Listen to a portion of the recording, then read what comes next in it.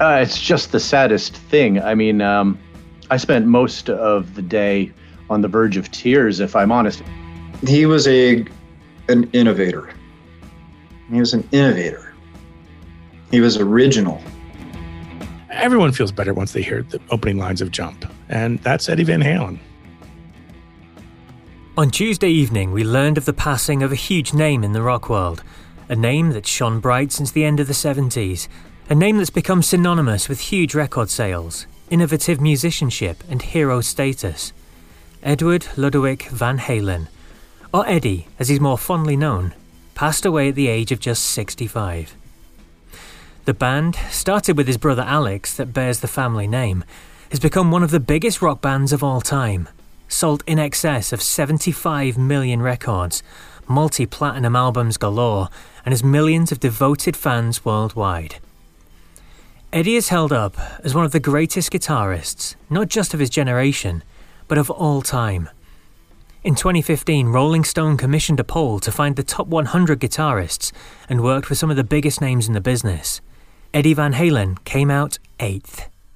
According to Louder Sound, they have him as the 4th best, while Guitar World rank him 3rd. So I felt it only just that I dedicate a special episode of the Vintage Rock Pod to this groundbreaking man. Over this special edition, I speak to an author, a radio star, a podcaster, and a social media rock historian to find out more about the legacy Eddie Van Halen leaves behind.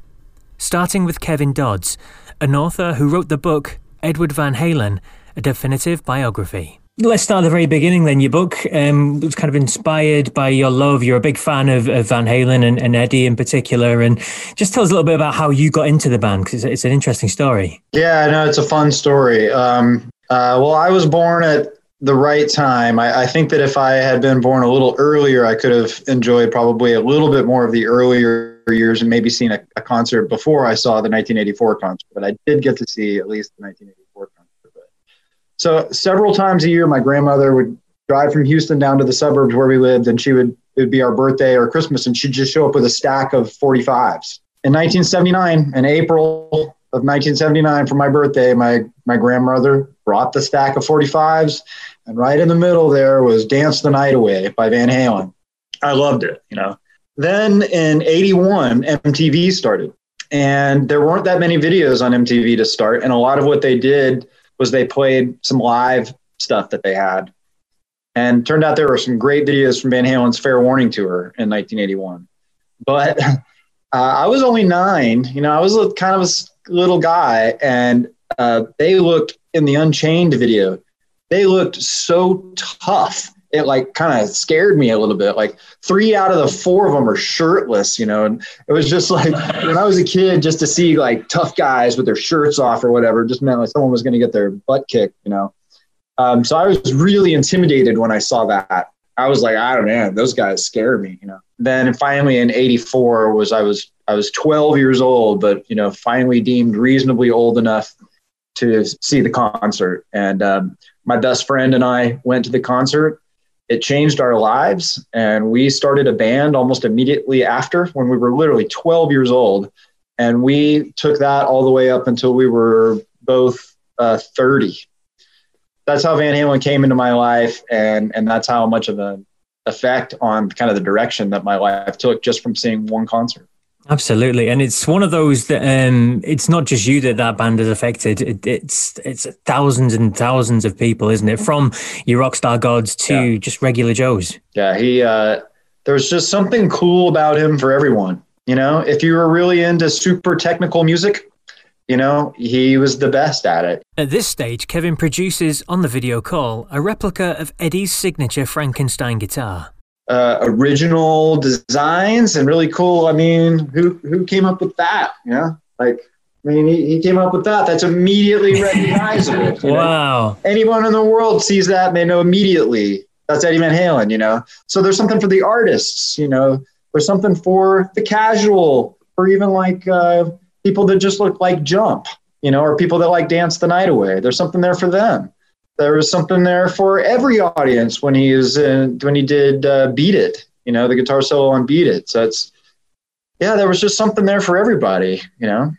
Absolute legend. And just talking about his legacy and things like that, one that everyone talks about is this tapping, the style. He didn't invent it, but he certainly made it hugely popular and pushed it out into the mainstream, didn't he? Yeah, I did a lot of research in that regard, and you don't have to look far to find even examples of finger tapping in the 1950s. Mm-hmm. He did not invent it. I think he had it. He stated very clearly that his first idea was from watching Jimmy Page, a Led Zeppelin concert where he was just doing his fingers like this, and he wasn't even using this hand. And then he goes, "Oh, well, I could put that hand there and do like that." And so that was like reverse tapping, right, was the first idea.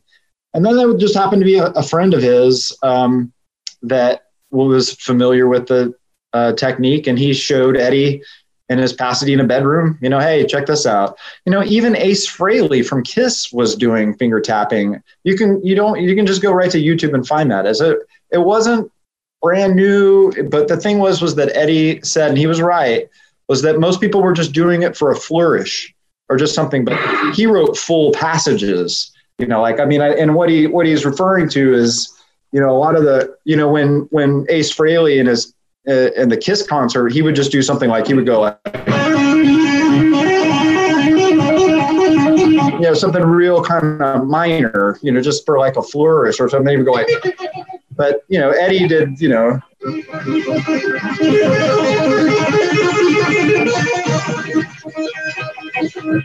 wouldn't have been able to do that without his classical music background, so in classical music on piano, you do a lot of triplets, things like that.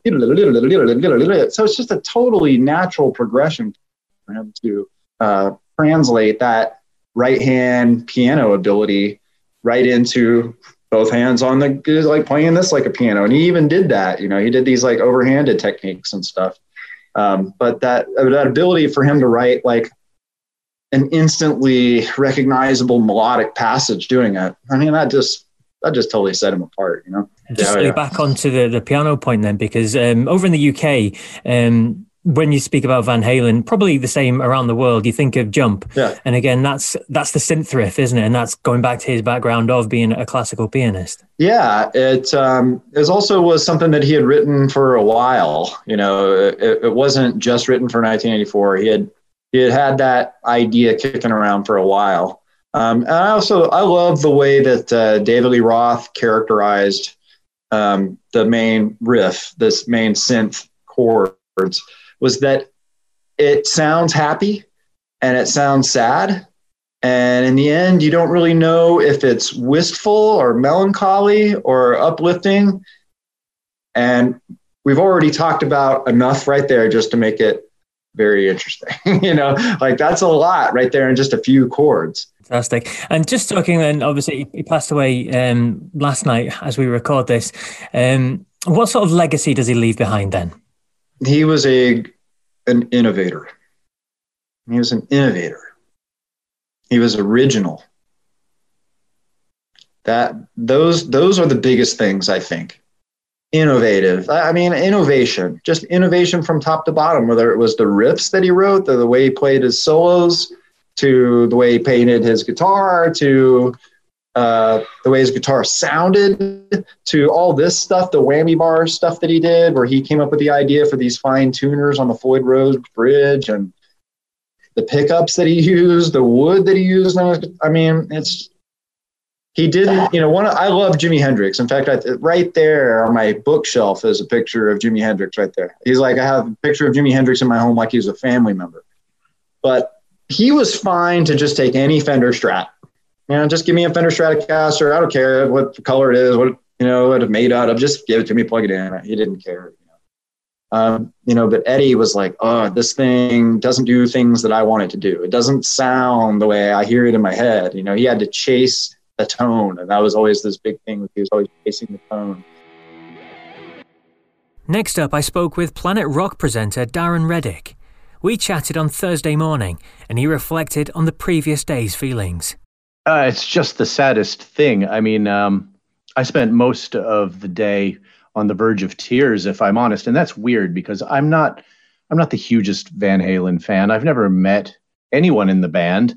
I have no direct connection to him other than the fact that, as a 50-something-year-old man, I was absolutely in that prime demographic of the late 70s into the 80s of listening to Van Halen, and they were absolutely huge, and it's just the soundtrack of our lives. And so, I was sad. So many Planet Rock listeners were sad. I mean, you saw all the tributes, presumably from all the rock stars. The guy was an absolute game changer. I mean, it was a case of that first album of when you heard Eruption, it was like, what was that? Play it again. It was, we had not heard anything like that before. So, from that moment on, it's like, and then everybody was just kind of like, yeah, Eddie Van Halen is the king. He's just one of those guys. So it was very, very sad to hear that terrible news, and so young as well. 65 shouldn't have happened.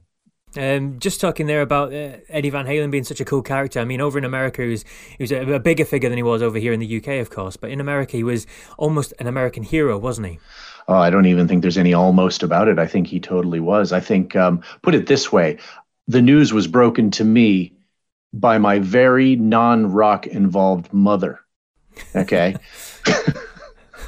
That was the message I got. It was something like, I'm sorry to hear about Van Halen. I'm like, what? What?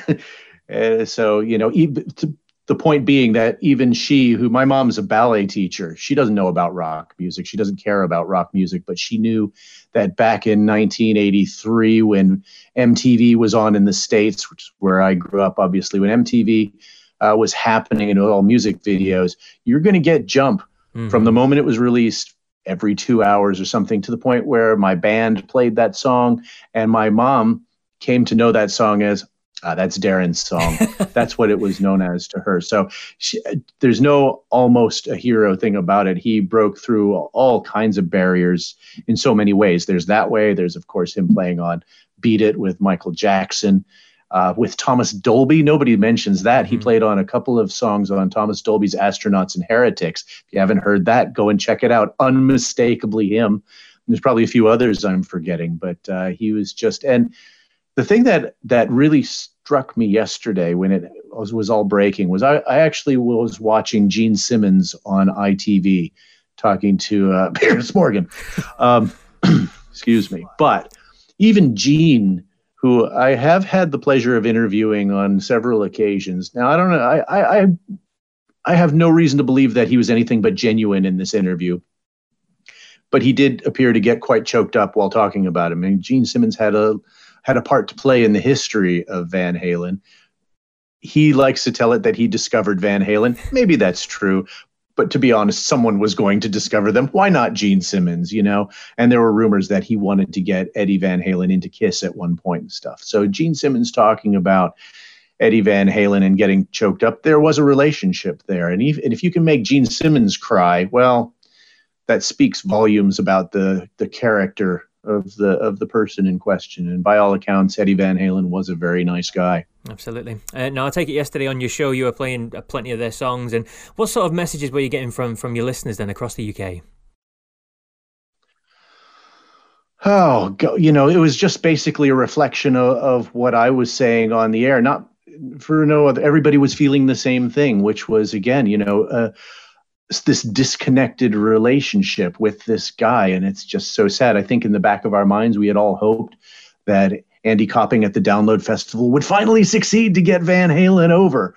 But, or that we would at least get to see Van Halen one more time. When they released a different kind of Truth, I certainly was hopeful that Van Halen would make it over here for a leg, or a couple of gigs, something that obviously didn't happen.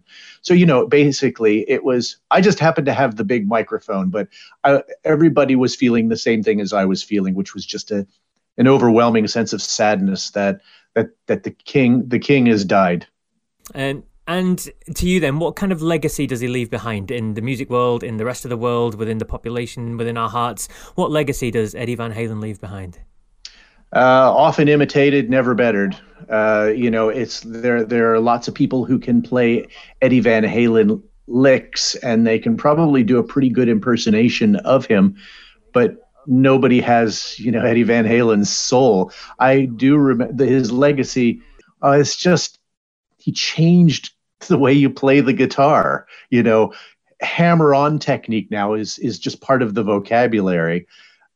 It had been done before, but it had never been done in quite the way he did it, and brought sort of this melodic sort of mentality to it. It was always melodic. You know, he had the brown sound because he wanted to play hard rock, but he didn't want to scare the girls away. So he obviously had a certain degree of sensibility about him as well. And that's what he had. He had that, it was a very friendly sound, but it was always so soulful. You know, it's like, listen to just, it's like a couple of bars at the end of Dreams where he does the hammering on. It's not long, but it's hairs on the back of the neck time. And he brought that to every song. Listen to Best of Both Worlds. Listen to any of the early stuff, anything, even on the keyboards. And a lot of people forget that the keyboards were part of Van Halen from a very early moment on. When the Cradle and the Cradle Will Rock, that's distorted as all hell Rhodes piano, and that's Eddie playing it, you know, so they forget the keyboards were there way before Jump. So, you know, it's just a huge musical library of great songs. And, you know, I'll admit, I'm not familiar with every single Van Halen song. Maybe now is a good time to go back and hit some of those earlier albums, or even some of the, I couldn't tell you what's on Balance, really, for example. I think Pound Cake's on that, but that's probably about all I know. That's great. There's still music to be discovered. For us in the UK and many other parts of the world, Van Halen shot to prominence in the 80s. They were 80s poster boys. The hard rock had morphed into more synth sounds. So to find out more about Van Halen in that decade, I spoke to Steve Spears from Stuck in the 80s. Well, it's interesting because I think people think of Van Halen as being the consummate 80s hard rock band. They were so MTV friendly, FM radio friendly. But I mean, but in actuality, I think their first two albums were from the 70s. And I mean, Van Halen 1 and Van Halen 2, I think were 77 and 79. When they came into the 80s, they kind of came in with a bit of a whimper. But when they finally hit gold with 1984, I mean, it was just like they reinvented rock. And Eddie Van Halen himself, who everybody at that time thought of as just being one of the ultimate guitar gods. I mean, almost from the very first time you heard of me, he just sort of, it's like he ascended the throne upon birth almost. But I think what's interesting about him is he invented some of the greatest synth lines of the decade. And I don't think he gets enough credit for that. But he certainly gets enough credit, and every ounce of it is due to his guitar ability and the groundbreaking techniques he brought to it. Absolutely, he was phenomenal, wasn't he? And we've seen all the tributes come pouring in from rock stars and guitarists and everything from the day. But just touching a little bit on what you said there about the synth lines, I mean, especially here in the UK, the big singles were Jump and Why Can't This Be Love, and that is very synth heavy and synth driven, isn't it? Yeah, and I know it was divisive for the band at the time. That was almost the beginning of the end for them. But they, David Lee Roth did not like that direction. It was already a band that was plagued by a lot of infighting and very different personalities, and certainly not helped by the amount of booze and drugs that was involved. But so it's ironic that something as simple as a synth line would be what ultimately did them in. And I'm not saying it is, but man, it's such a shame, because that is one of the signature tunes. I mean, both of those are, but especially Jump, possibly the signature one of the top three signature tunes of the 80s. I mean, so much so that when the movie Ready Player One came out, it opens up with Jump, and when that hit the theaters and everyone was listening to it and I was in the audience, everyone feels better once they hear the opening lines of Jump. And that's Eddie Van Halen. And it really did transcend not just America, it made them global superstars, didn't it? It did. And the other thing that's interesting too is that Eddie was so giving to other artists. And you talk about UK artists. I saw that Thomas Dolby today tweeted out his condolences to the Van Halen family and reminded everybody that Eddie appeared on 2 tracks of his on, I think it's Astronauts and Heretics.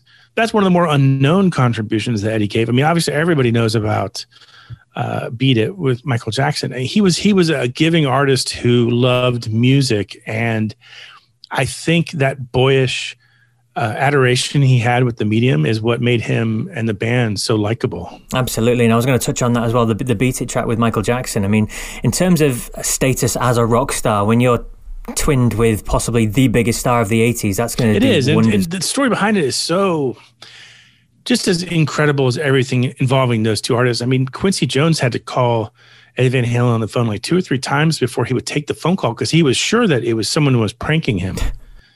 And so finally he accepted the phone call, and Quincy asked him to appear on the track, and he did it, and he did it for free. He would have appeared in the video if Warner Brothers, wasn't so uptight about things. And just talking about a lasting legacy that Eddie leaves behind, just talk to us a little bit about what he's like. I think people will look mainly at the good. I mean, he had his struggles with alcohol, but from all indications, he was over those, by 2008. I think people will look at a guy who truly loved what he did, and it was apparent every second that he was on stage. You never saw him frown or look bored. He was so engaged and so happy to play this instrument. And I think he got a lot of kick, from seeing how fans reacted. I think that band, had they stayed together, would have given us, 10 more gold albums over the years.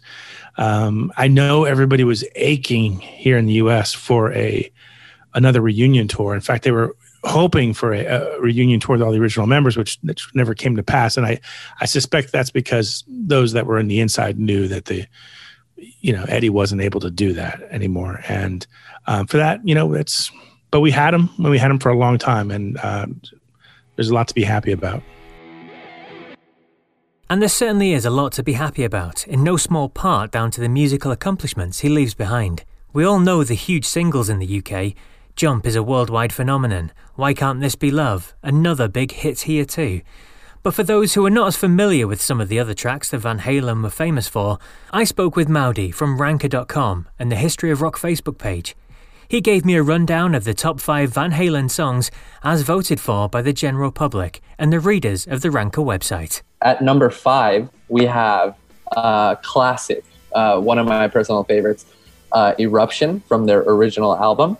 And it's basically just a guitar solo. So the whole thing is just flexing by Eddie. So, and then on number 4, we've got one of their most recognizable songs ever, not Jump, but Running with the Devil, which is the second single off of their debut album also. So I guess the first was the best, right? That's what people say. Absolutely. A couple of old songs there, yeah. Yeah. And then at number 3, we have one that I don't listen to much, but I know that it's a very popular song, obviously. It's Unchained from their 4th album, Fair Warning. Definitely a great song. A lot of effects going on. And it kind of like made the Van Halen's flanger sound very, very staple sound. And at number 2, we've actually got one from a B-side, which is called Ain't Talking About Love.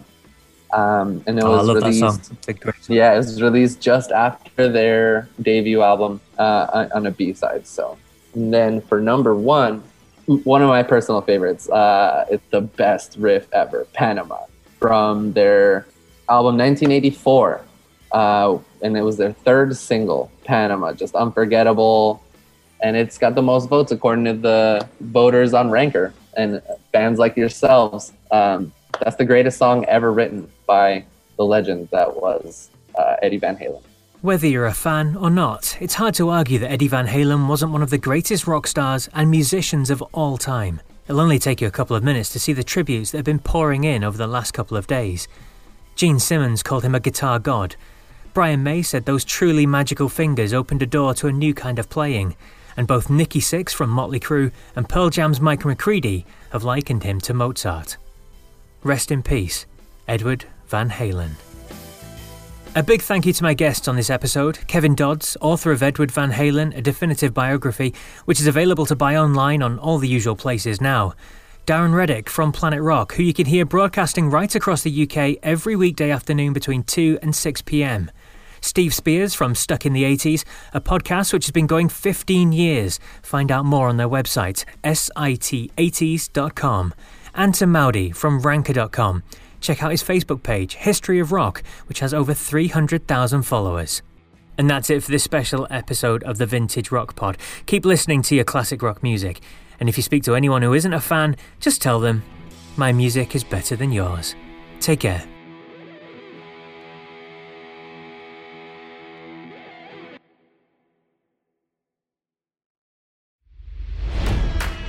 It's NFL draft season, and that means it's time to start thinking about fantasy football. FantasyPoints.com features industry-leading experts and prognosticators using proprietary hand-charted data to help you score more fantasy points. FantasyPoints.com is the place to go for whatever kind of fantasy football you play. Whether you play fantasy football, daily fantasy sports, or do a little bit of everything, Fantasy Points has the meticulously researched content to guide you to victory. And why wait for the fall? Fantasy Points also covers the new spring football league, the UFL. Join the guru, John Hansen, Scott Barrett, Joe Dolan, and other massive names in the fantasy football universe with an exclusive offer. Use code Pantheon for 15% off any Fantasy Points package, including the all-in package, with access to every article, tool, and data nugget that Fantasy Points has to offer. That's FantasyPoints.com and code Pantheon for 15% off at Fantasy Points. FantasyPoints.com, code Pantheon. Score more fantasy points.